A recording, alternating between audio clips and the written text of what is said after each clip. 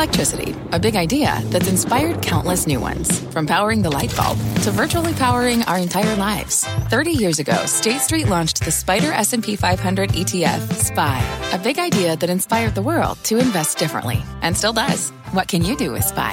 Before investing, consider the fund's investment objectives, risks, charges, and expenses. Visit ssga.com for a prospectus containing this and other information. Read it carefully before investing. SPY is subject to risks similar to those of stocks. All ETFs are subject to risk, including possible loss of principal. Alps Distributors, Inc. Distributor.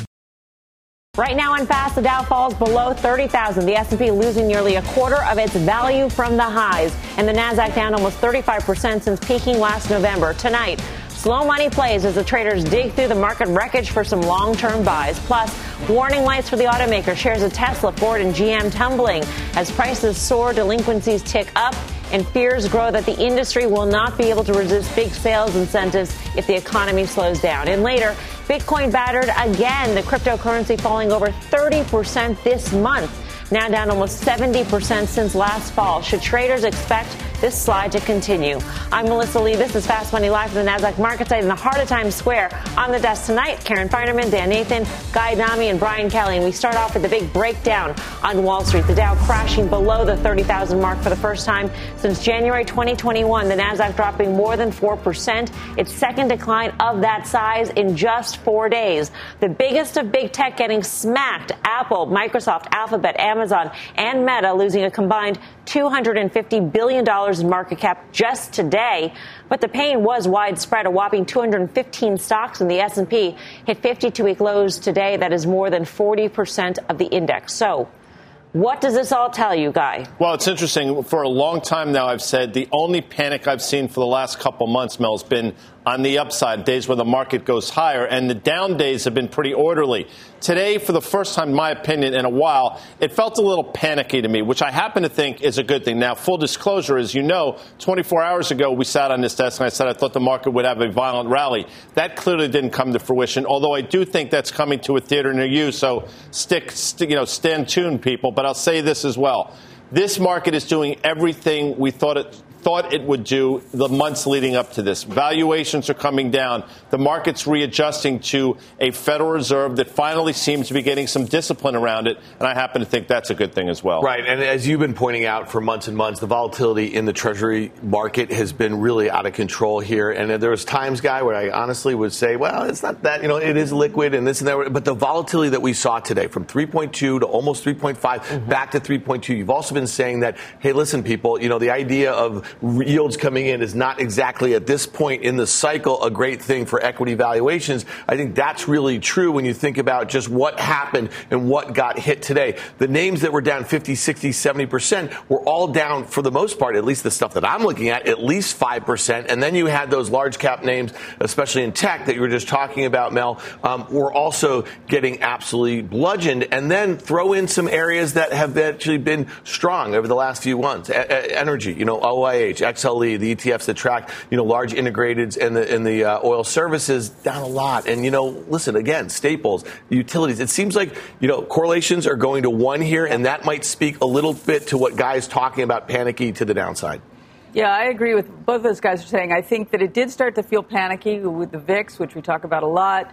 We'll get to that a little bit more later, but that was elevated today for sure. Sort of interesting. Again, we come to cross currents, right? We're fighting inflation.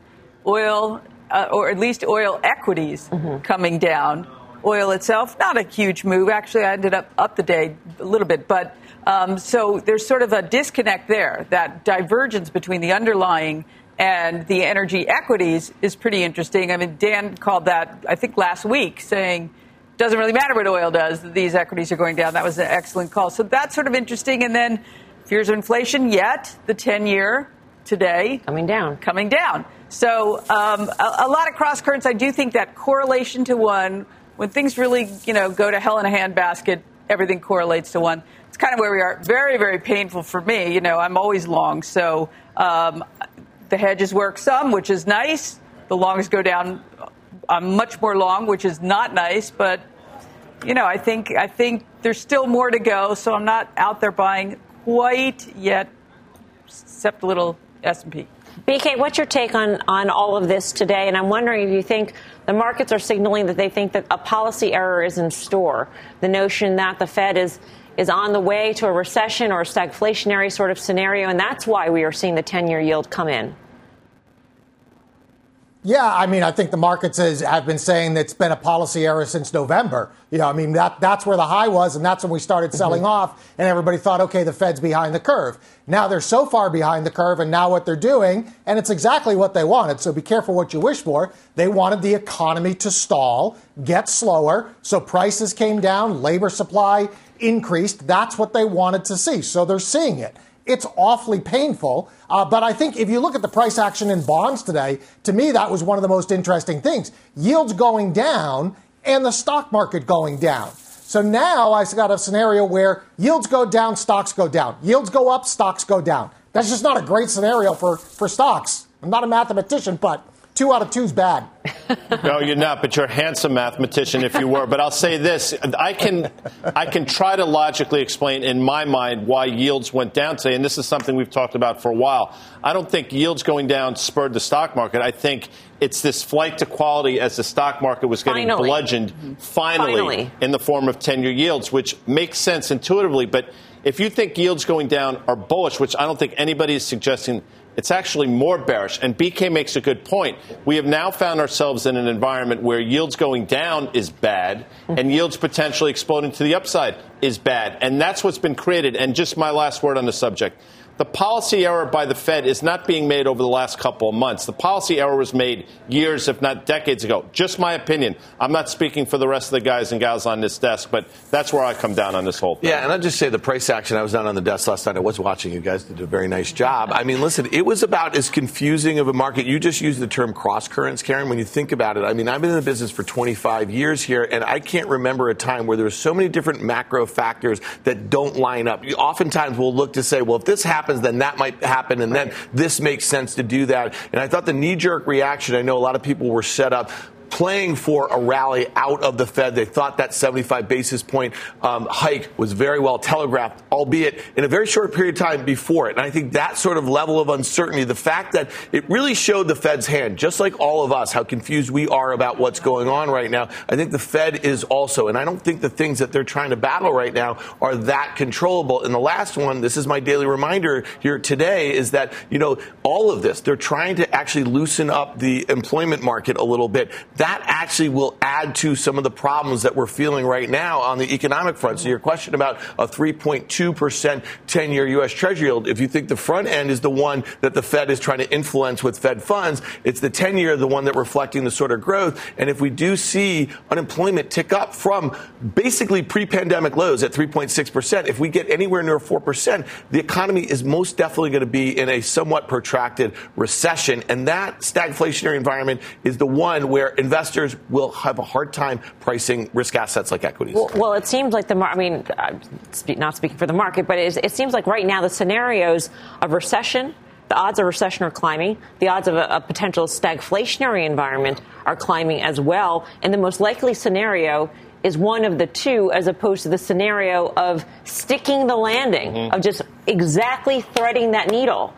And finally, we've come to that sort of realization. Right. I mean, I'm not seeing a Carrie Strug, if you remember her from, I don't know, whatever Olympics that was, happening here. And, we talked about this with Steve Leisman last night, the idea of if we are in a recession, I actually think that may be what the markets need, because they look forward.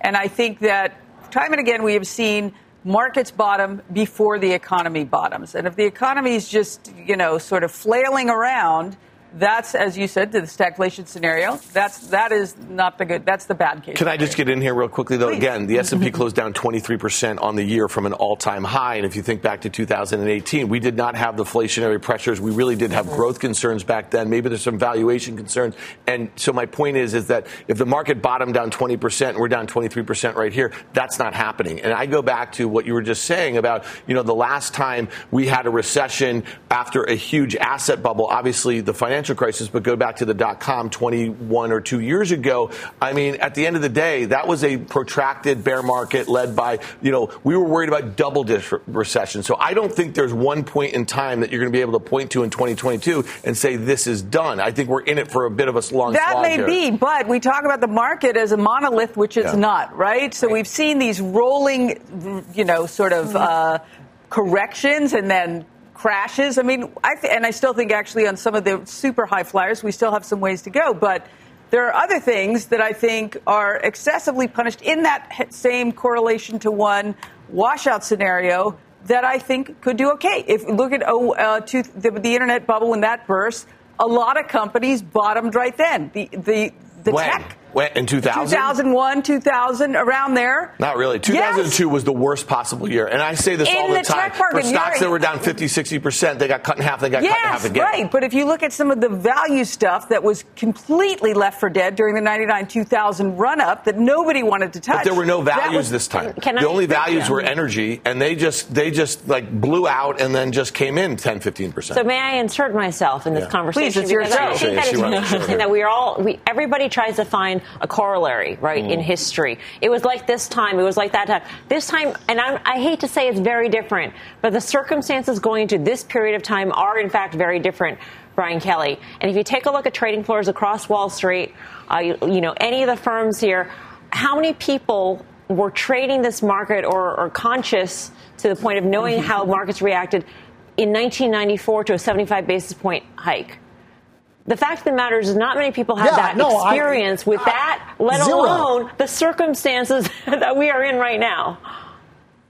Absolutely. Well, right. That's exactly right. And I've spent the better part of the last month reading about markets from the 1930s and 1920s, because those are the scenarios that look a lot more analogistic to me, or whatever that word is. But that's what it seems to me, is that we have a scenario where you've had an everything bubble. You've had the most monetary stimulus in the history of the world. You've had every single asset class, including my beloved Bitcoin, be blown to the moon. Why wouldn't it take a long period of time to work off that excess? To me, that's the baseline scenario that you have to be with. And I think probably the only person who could remember all the way back to the 20s and 30s is Guy.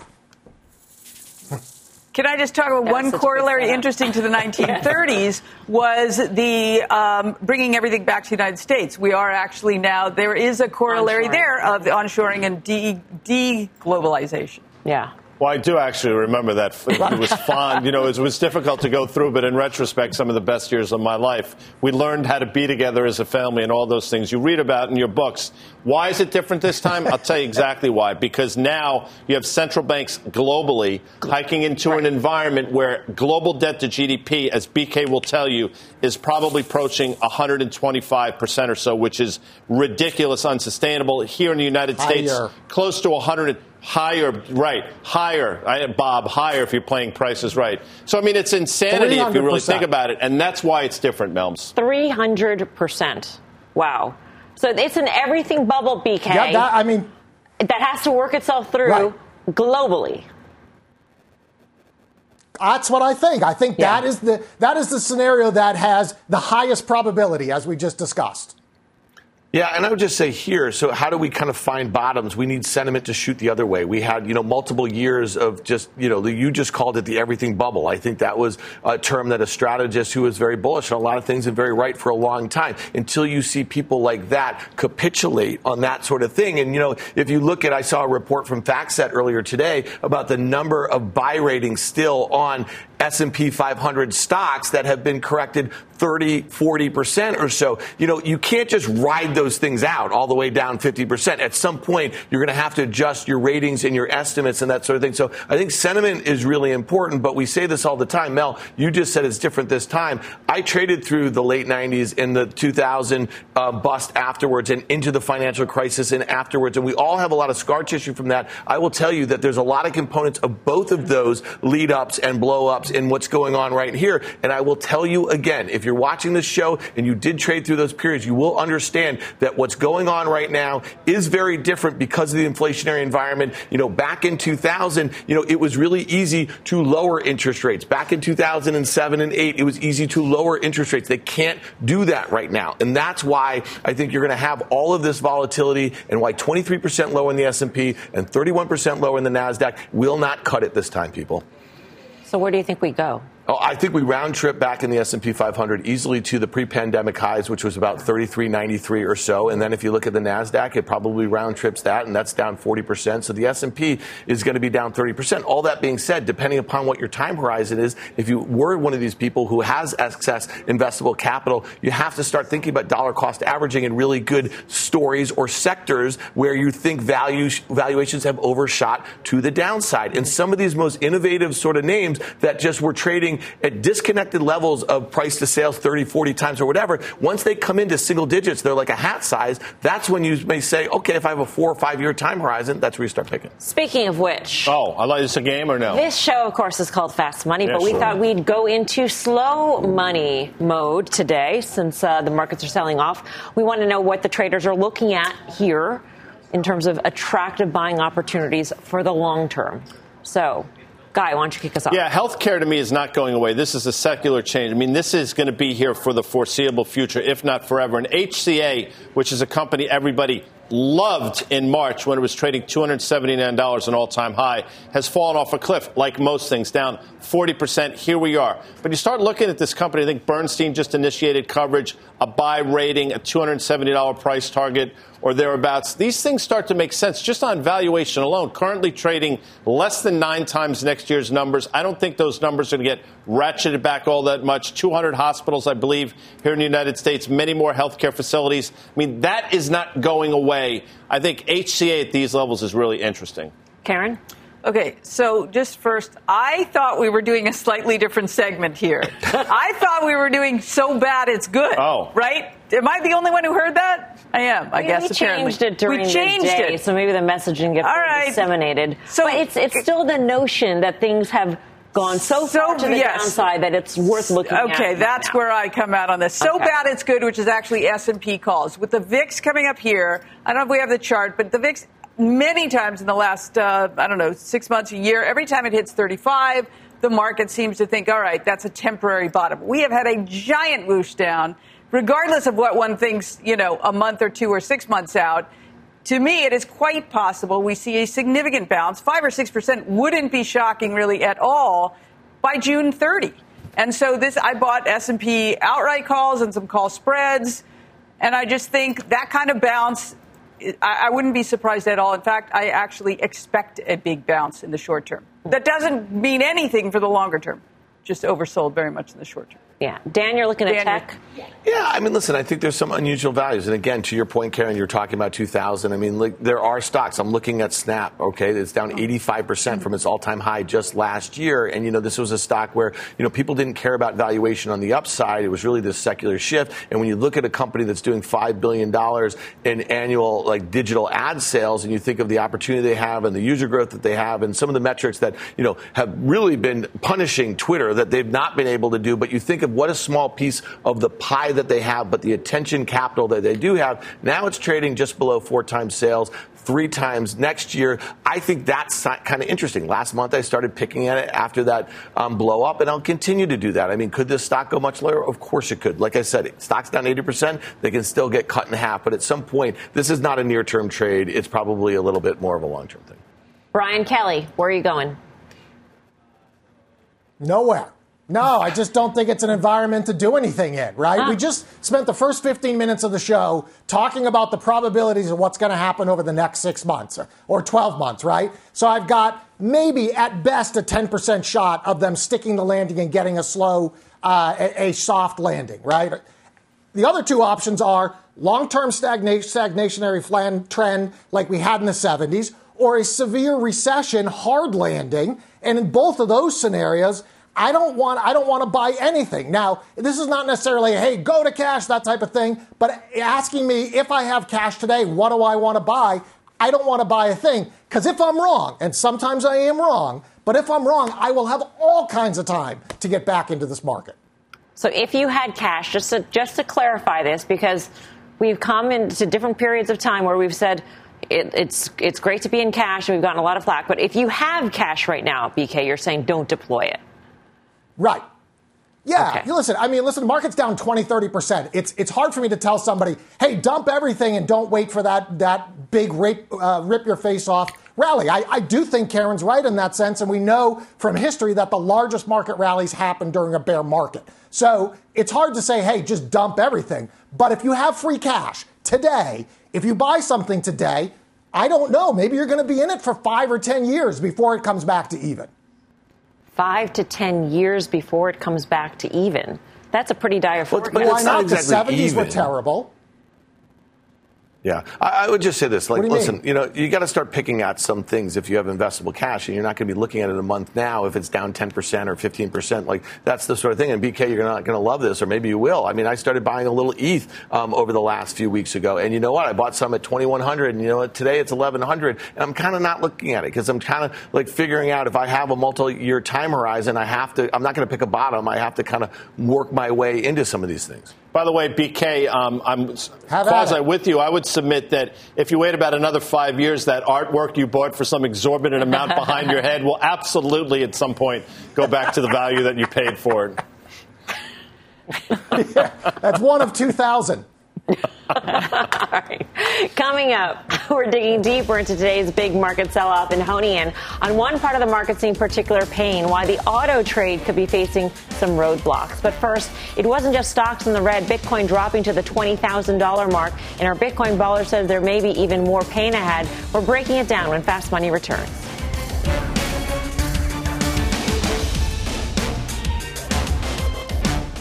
Wouldn't it be great to have all your investment and retirement accounts in one place? Yahoo Finance, our sponsor today, makes it easy. I use it to put my investment account and 401k accounts into one hub and get expert tips that help me confidently manage my money. For more than 25 years, Yahoo Finance has been the brand behind every great investor. Whether you're a seasoned investor or are looking for that extra guidance, Yahoo Finance gives you all the tools and data you need in one place. They're the #1 finance destination, producing a holistic look at the financial news cycle, including breaking news, original editorial perspectives, analyst ratings, independent research, customizable charts, and so much more. Securely link your brokerage accounts for a unified view of your wealth, including 401k and other investments. A comprehensive perspective is what sets apart great investors, and it's how Yahoo Finance ensures you have the insight to look at your wealth in its entirety. For comprehensive financial news and analysis, visit the brand behind every great investor, yahoofinance.com, the #1 financial destination, yahoofinance.com. That's yahoofinance.com.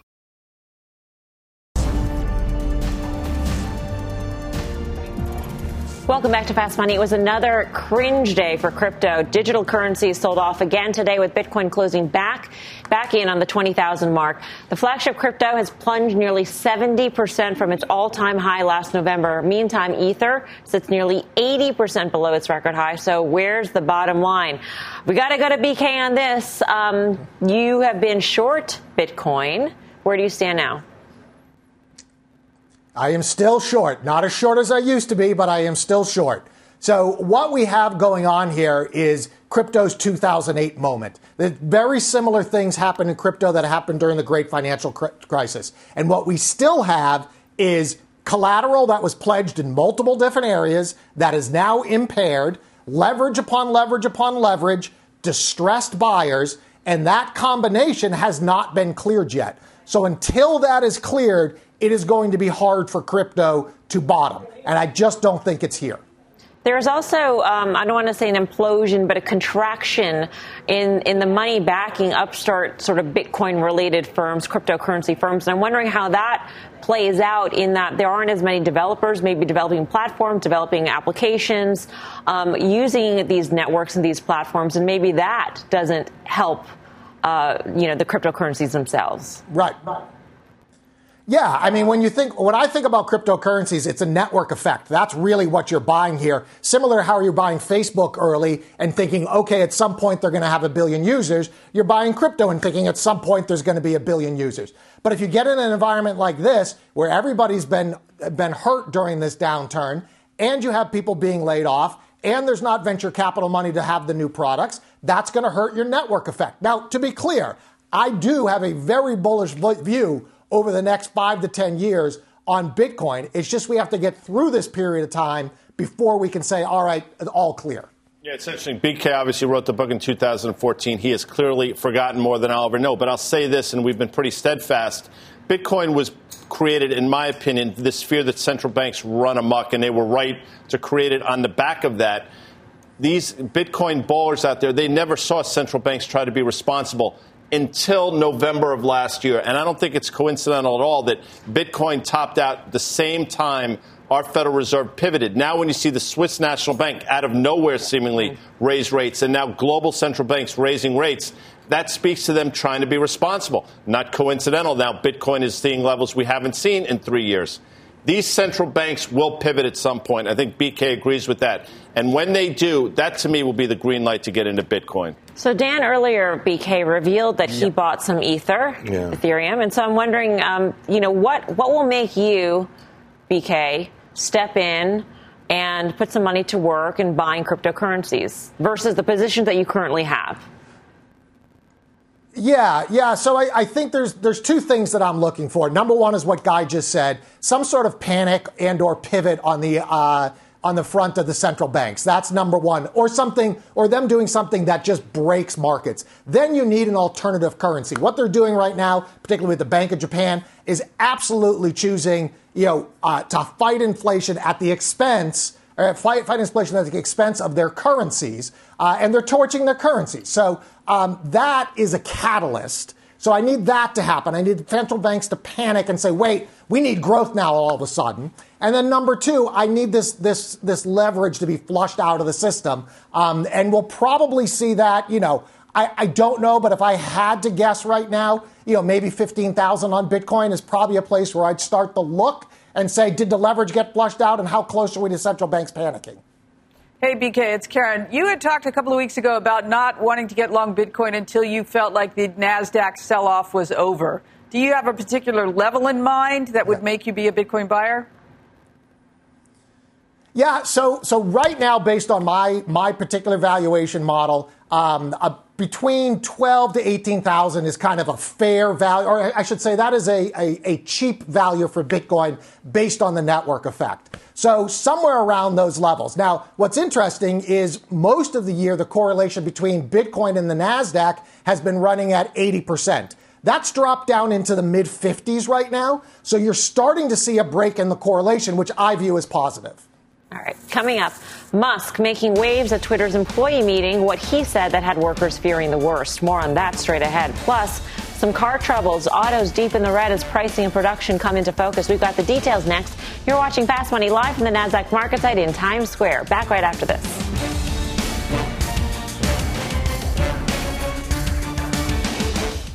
This episode is brought to you by AARP. 10 years from today, Lisa Schneider will trade in her office job to become the leader of a pack of dogs.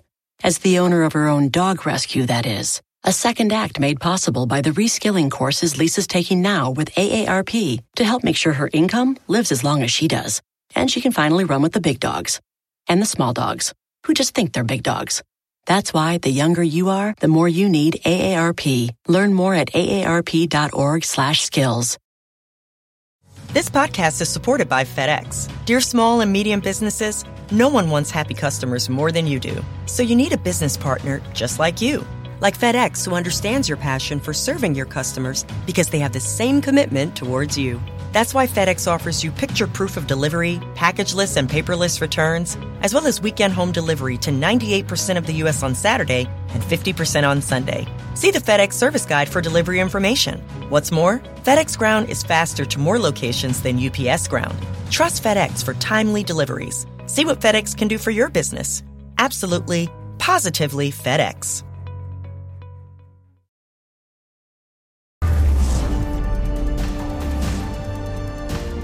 Welcome back to Fast Money. Automakers sinking today. Tesla raising prices for all its U.S. models as material costs surge. And Ford's CFO warning that loan delinquencies are on the rise. All of this as rates continue to move higher. Let's get under the hood now with our own Phil LeBeau. Phil, seems like the headwinds are mounting. Oh, they are, Melissa. And if you thought the automakers, look, they were having great pricing, profit margins were surging. Yeah, they've made big investments and commitments for EVs. Look, a lot of people are sitting there saying, what can we expect over the next 6 months?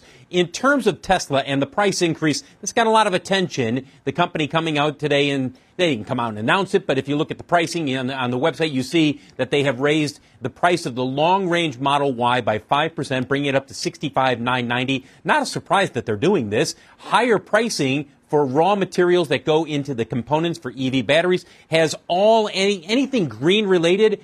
Prices are moving higher. There's enough demand out there that they can pass this along to the consumer, whether plug-in hybrids, pure EVs, even the plain old gas-electric hybrids. Those prices are up almost 10%. Speaking of EVs, yesterday GM's CFO John Lawler was talking at the Deutsche Bank conference, and he mentioned that they are noticing a change in terms of what's happening with loans for customers, noticing that there is an increase in delinquencies. Now, it's not to the point where we're looking at a 2008 situation, but they are noticing an increase in delinquencies, and they're going to monitor that. So it's one of those signs where you wonder what the executives are seeing. They're starting to see a little bit of that in terms of what's out there in the market right now. And also, let's take a look at new vehicle prices, because they are close to a record high, just shy of a record high. This is according to J.D. Power. The expectation is that they're going to remain this high for some time to come. Why? There's simply so much demand that is out there, not enough supply. Now, how much of that demand will go away as people rethink whether or not they want to buy a new vehicle with a price that's over $45,000 on average? Some of it will go away, and they're starting to see that at the lower end of the market. But at the upper end, I've talked with dealers, Melissa, who are saying, nope, still have a slew of people who are coming in, and they're ordering vehicles. Most of the vehicles being sold right now are increasingly being ordered and then ultimately built and shipped out to the dealerships. Nonetheless, almost all the auto stocks today at 52-week lows. Rough day for the auto industry, Melissa. Phil, are consumers still leaning heavily on auto loans to buy these higher-priced cars? Because that's going up, too, and that's going to eat into auto affordability, basically. It does. And you know what we're seeing? What we've seen for some time, and it's going to be accelerated. People will simply stretch out their loans. Melissa, more than a third of the loans in the first quarter were for 6.5 or longer, basically 7-year loans. That was unheard of 5 years ago. Experian says 36% of those loans written in the first quarter were for longer than 6 years. And I think it continues to grow. People want that low monthly payment, as low as they can get it. And yet monthly payments are at a record high, I think like $550, something like that, in terms of new vehicles. All right. Phil, thank you. Phil LeBeau. You bet. Karen, what do you think about this? Well, it's clearly negative, obviously, right? I'm wondering where the used car market is now. Has it rolled over yet? I'm guessing not quite yet. I mean, that bodes poorly, of course, for all the automakers. But I think that gas prices as well, to the extent that diminishes the interest for SUVs, right? Those are the highest margin products that they make. You know, a lot of bad things happening all at one time. Don't love it. You have to wonder at what point are these stocks sort of discounting all of that? So Ford, this time last year, or May of last year, Ford was an $11.50 stock. I thought into the fall it was one of the best plays out there, and that proved to be true. But I never thought it would get back to levels that it was this time effectively last year. So you start to play the game, and you look at Ford probably trading south of 5 times projected earnings for next year. And Karen brings this up all the time. The market cap of Ford is $45 billion. But you really need to look at enterprise value because it's a heavily dead $165 billion, let's just call it. That's what they do in revenue. So the math, you say to yourself, at a certain point, just on some of these metrics, you got to take a look at the equity, I would think, unless you think Ford's going out of business, which I don't think. All right, coming up, Elon Musk addressing Twitter employees in an all-hands meeting. What he had to say about the company's future, that's next. And home builders getting hit hard on the back of the Fed's big rate hike, how options traders are playing the move. The details ahead when Fast Money returns. Get your trades to go with the Fast Money Podcast. Catch us anytime, anywhere. Follow today on your favorite podcasting app. We're back right after this.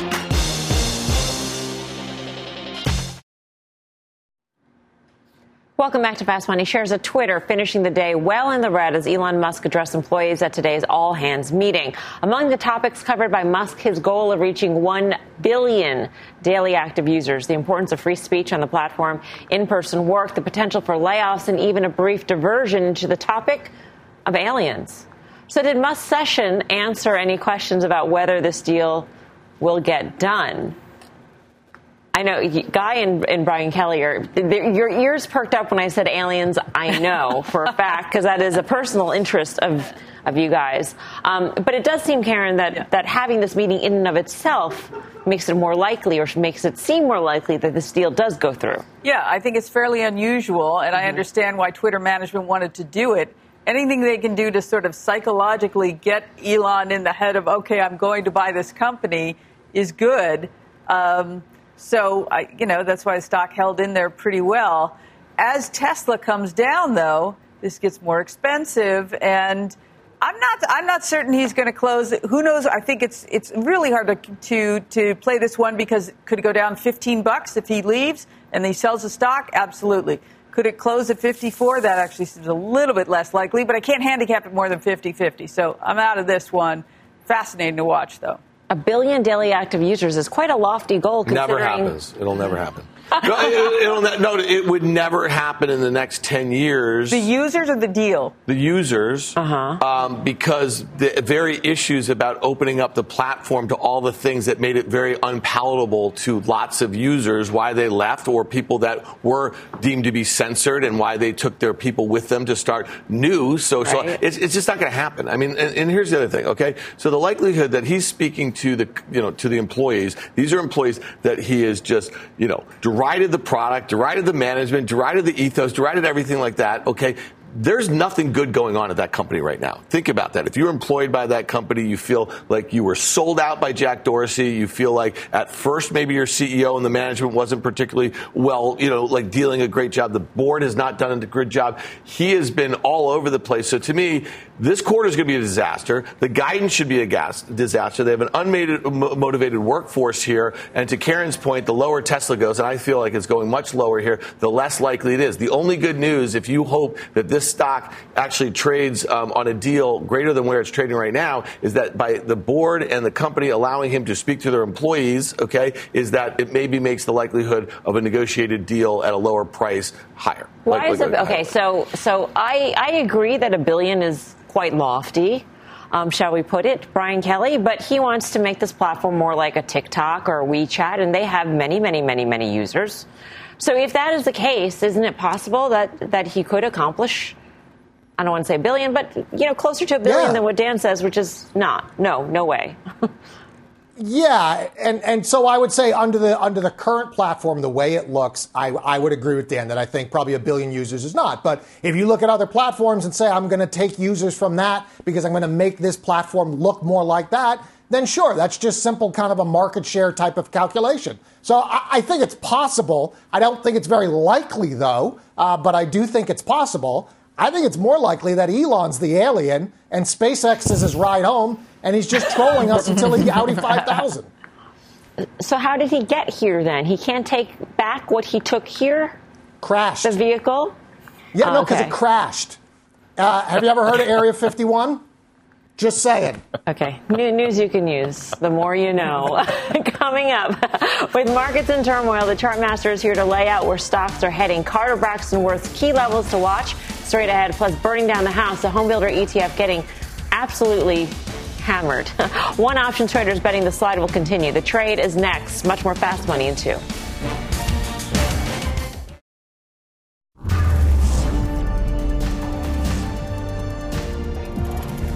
Welcome back to Fast Money. Home builders having their worst day in 2 years as the Fed's 75 basis point rate hike drives mortgage rates to their highest level since 2008, putting downward pressure on home prices. One option trader is betting that today's washout is just the beginning of more pain ahead. Mike Coe has the action. Mike.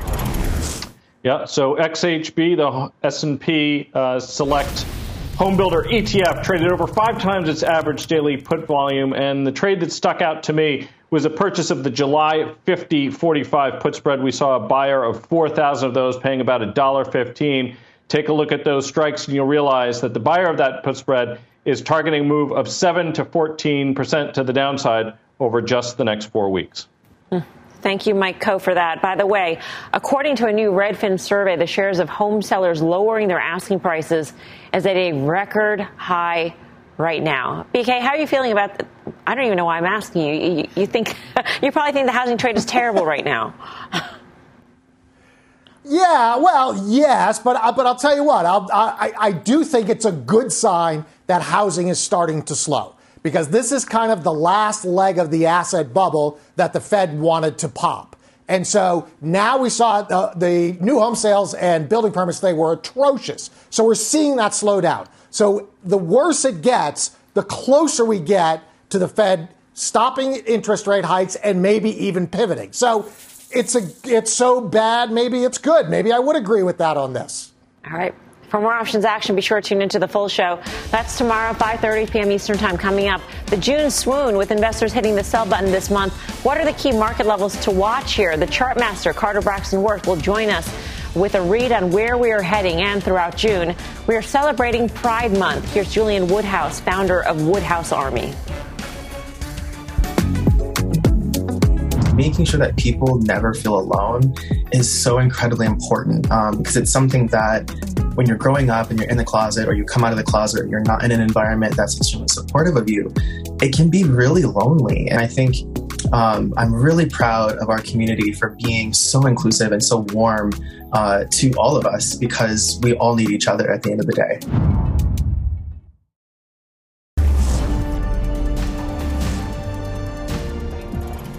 Welcome back to Fast Money. Stocks plunging deep into the red today, closing near session lows. The S&P falling more than 3%, the Nasdaq over 4%, and the Dow dropping nearly 750 points to fall below 30,000 for the first time since January of last year. So with all this red in the market, what can we expect next? Who better to turn to than Chartmaster Carter Worth of Worth Charting? Carter, what are you watching? You know, I think the sequencing here calls for a bounce, and it has nothing to do with your long-term view or your view of earnings or multiple contraction. Just the here and now seems a bit overdone. Let's look at a few tables and charts and try to figure it out together. So what we know, since the Jan 4 peak, there have been 4 distinct sell-offs and 3 distinct rebounds. Let's examine those. So the next slide depicts the 4 very clear sell-offs from the Jan 4 high. You see magnitude and duration, and while there's a bit of variance, they're typically, 3 plus minus weeks and down 10 to 15%. Now look at the rebounds. Also, they're shorter in duration, but have been 10% plus or minus.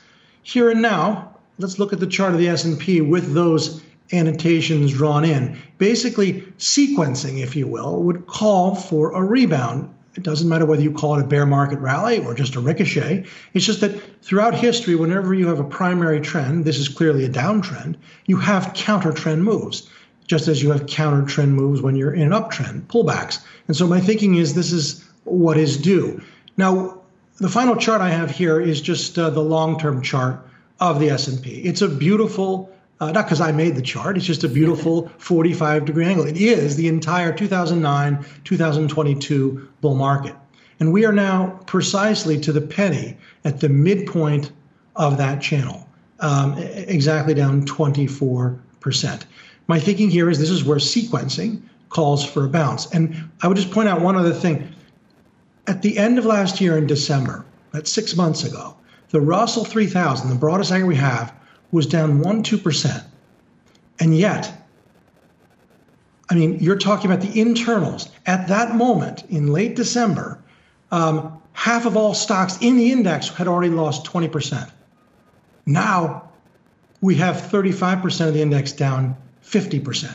Just as there was no worry in the market in December, now almost everyone's hysterical. I think you take the road less traveled. What is the level of the upper band in that channel, Carter? What kind of bounce should we expect? Oh, well, that would be getting us close to the highs. That's sort of way out there in the future. But if you were to just continue the sequencing of these very distinct sell-offs and rebounds, a 10 to 12% rebound is what would be in order. Okay. Carter, thank you. Carter Worth of Worth Charting. Guy, you agree? I do, and that's what I thought would happen today when I talked about it last night. Clearly that was wrong, but Carter's work speaks for itself. And what he didn't mention, there are also some unfilled gaps now in the chart on the upside, which inevitably will be filled. So I do think, to Karen's earlier point as well, and Brian mentioned as well, some of the most mind-numbing rallies take place in bear markets we are now statistically in, so I can use that term. I think inevitably we go down to that 33, 3,400 level. But first, I think you have this 8 or 9% rally to the upside. Mm-hmm. And what sorts of sectors, BK, do you think could rally in this sort of mind-numbing within a bear market rally? Yeah, I mean, you're probably looking at some of the stuff that was the high flyers, most oversold or most shorted now. So, maybe you look at tech or something like that. That absolutely could happen. I think, one point here, and Karen made it earlier, is this is a market that you want to play with options because you know what your risk is going to be. So even if you're wrong, you're not going to lose 10%. Maybe you're going to lose 1%. And I think that's how you have to play this market because, to Carter's point, we are down 20, 30%. We are due for some kind of a bounce. It will happen at some point in time, and you don't want to be max short when that happens. Tomorrow morning, Karen, we want to see what the follow-through is to today's big sell-off. What are you looking at first? Well, I want to see the VIX, and I want to see what happens to the 10-year. I don't even know if that means up or down, to be honest. But this sense of panic, and, we often call the VIX the fear indicator. I'd like to see that. I would probably buy more calls. Up next, final trades. Final trade time. Brian Kelly. So for me, you can protect your portfolio or make a directional bet. SPY puts. Karen. You got to go to me right after that. Exactly. Yes, you can do the opposite of that. And I think we're in for a bounce. I'm buying SPY calls and call spreads, both. Dan Nathan. Yeah, I think it makes sense. I mean, you don't want to press lows like this. We've been talking about that all week, but you will get those sorts of rallies. In a snap, you're never going to kind of nail a bottom on dollar cost averaging and taking an intermediate term time horizon. Melissa, if I had said to you in April, then what's today, the 15th? What's today? 16th. Whatever. June. On June 16th, the Yankees of New York would be 46-16. 30 games over 500. What would you have said to me? I would say no way. No way you would have said. Yet here we are. 30 games over, Mel. Can you believe it? No, you can't. Clearly you can't. I can't believe that Blackstone is trading where it is. BX, sister. All right. Thanks for watching Fast. We'll see you back here tomorrow for more Fast Money at 5. Meantime, Mad Money with Jim Cramer starts right now. You seek the key, but first, you must learn the ways of precision, craft, and performance with Acura's all-electric ZDX. With a premium Bang & Olufsen sound system up to a 313-mile range and a Type S variant with an estimated 500 horsepower, the ZDX is their most powerful SUV yet. Unlock the energy when you visit Acura.com to order yours today.